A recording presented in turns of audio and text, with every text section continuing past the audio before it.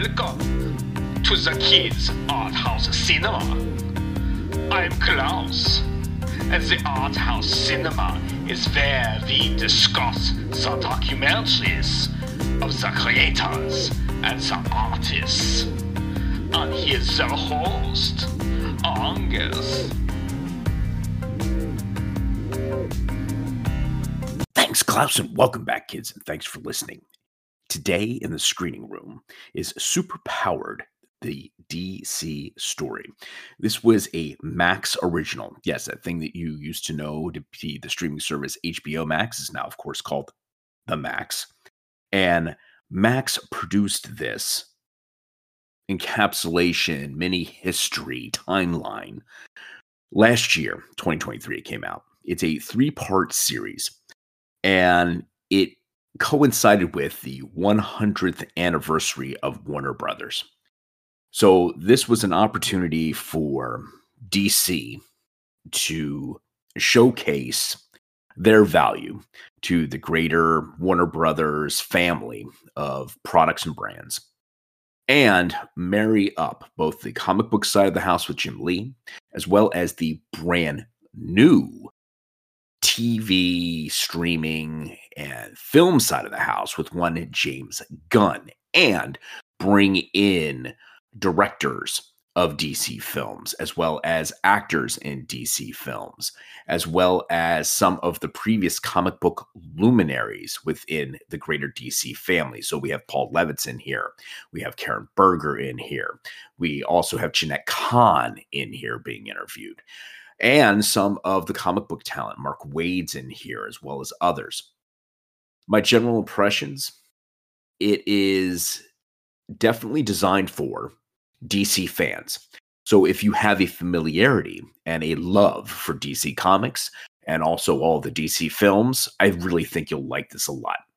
It's a great history, but it is a history where DC here, and Rosario Dawson is the narrator, proceeds to try to connect the dots generationally amongst characters, themes, and things that they have done. So in the first episode of the 3, there is a massive focus on the beginnings of DC. So you've got Siegel and Schuster in there, the invention of Batman. You've got Bob Kane and Bill Finger in there, the invention of Batman. You have the invention of Wonder Woman. And the Golden Age is profiled pretty well. There's a bit of focus because it was the flagship in Action Comics.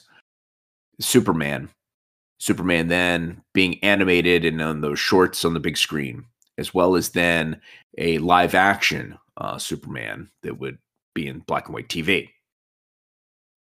Then there is a jump to modern day and how the Golden Age characters then began to translate over the years.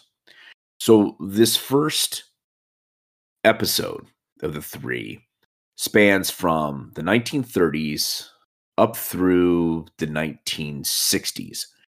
And to give DC credit, they do a fantastic job of not only highlighting the highest of highs with respect to them being at the top and, Superman, Batman, Wonder Woman being so popular, but then they actually give credit where credit's due when it comes to casting a light on themselves and saying that in the late 50s and 60s, into the 60s, they had become rather sterile, boring, set in their ways. And it really took Marvel and the Marvel age happening, where they were having more relatable characters who had problems and could relate to the readership, that woke them up. And then that would start the new look of DC, the new emphasis in DC heading into the 70s. So it's actually a perfect dropping off point there, or conclusion for that first tranche. Meaning, hey, we were the first, we brought you superheroes, we lived off of that for a while, and here's the value that we brought to the table.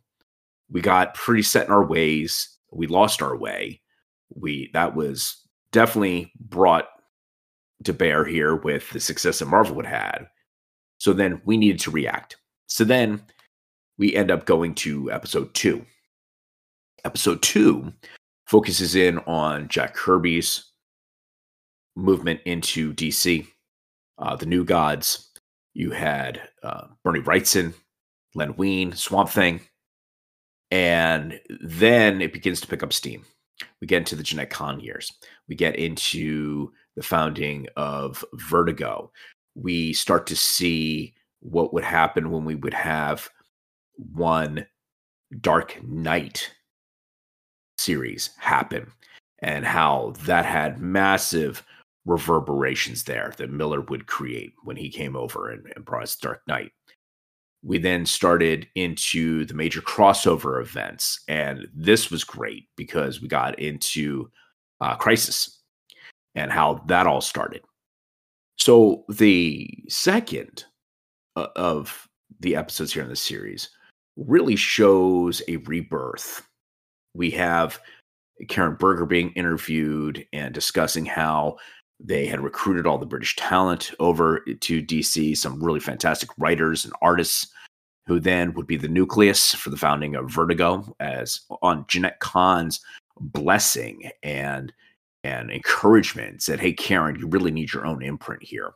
Because what was interesting about Jeanette Kahn, and this is brought up in the documentary here in the second episode in particular, Jeanette came to DC not as a comic book person. She had had incredible success in the publishing industry with kids magazines like Dynamite and things of that nature that were really, really popular in late 60s and into the 70s. You would call them the teeny bopper magazines. So that's who DC corporate actually thought their audience was. Well, Jeanette Kahn thought wiser of this. And she said, look, we can tell many, many stories within the comic book medium here. Let's go and strive for excellence. And I think due to that goal being established, and then the encouragement and the nurturing that Jeanette Kahn would do, particularly for one Karen Berger, you would see this rise in quality, not only for kids, but then also adults, the kids who grew up on comics, still loving and wanting to read comics, but wanting material that was more age appropriate. So that unto itself is a fantastic insight here, and really brings a wonderful focus to this second of the episodes. Now, while we're doing this, when we get on the subject of characters, this is where this documentary begins to jump around a lot and becomes a bit disjointed. And that's why I said this was really designed for DC fans. If you knew nothing about DC and were watching this series, you would get a little confused. You would gain a lot. I think you'd see a lot of the history. And of course, you're following this timeline that scrolls across the screen to remind you of the era that they're talking about. But then that timeline will fast forward up and back again as they're trying to relate creatives together. There was a section in there where they delved into social issues, so the Vietnam War and race relations. They ended up interviewing Joe Kubert and his Sergeant Rock character. We delved into the rebirth of Green Lantern with the seminal hit and groundbreaking work that one Denny O'Neil would end up doing there. And you have Green Lantern, Green Arrow, them going across the US and really shining a light on all of the social issues of the day, and how that would spark a renaissance within the company. Jack Kirby's New Gods gets profiled as far as another infusion of creativity into DC. And then we cap off in the last episode, episode 3, with more of the modern era. You touch on the New 52. There's a lot of Jeff Johns in there.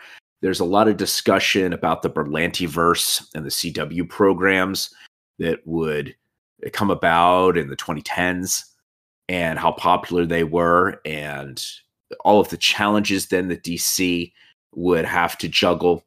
There's also obviously a big delve into the Snyderverse and where we are with the current movies. So Patty Jenkins is in there discussing Wonder Woman. Jason Momoa is discussing Aquaman. You have The Rock in there discussing Black Adam. So it's really a hodgepodge, I'd say, of promotional material once you start to get more into the modern era. It's been cobbled together to anchor or be that third episode to kind of round things out. So if you were a casual fan of DC and all you really knew were the DC characters from the movies, I think you would get a lot of familiarity and a sense of comfort in that third episode. Meaning, oh, okay, I get this. I understand where they're going. Oh, that's nice. That's great. But I found this most useful as a DC fan, which I am, the chronicling here of all of the eras, and then the ability through the narration that Rosario Dawson does a really great job with, piecing together, connecting the dots amongst the eras. Big takeaway for me was DC's assertion now that, hey, look, for every era, there's been a different take on Batman. That's indeed true. Now, was that ever planned out? I don't think so. But it's a very convenient thing to say right now, particularly when you're acknowledging a multiverse that exists out there, and you've got Matt Reeves' Batman over here. You have what Christopher Nolan did over there. You have what Tim Burton did over there. And yet you've got the Adam West character from the campy one from the 60s. So I thought that was really interesting. And the same thing can apply to Superman. So we see all the different Supermen in here, how revolutionary the Superman film was that Dick Donner did there with Christopher Reeves. And you have the insights of the brand new head of DC film and all the streaming programs, one James Gunn, and him sharing his philosophy about comics, about story, and about superheroes.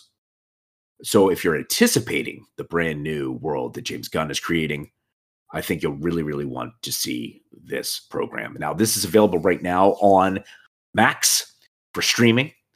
And I highly recommend anyone going out and taking in Superpowered, the DC story, particularly if you want a overview, a good history. And mind you, it's about 3 hours. I think every episode clocks in at about 50 minutes or so on DC. But this is really some great fan service if you're a big fan of DC and just wanting a refresher about the value of what DC has brought to the table through all the generations.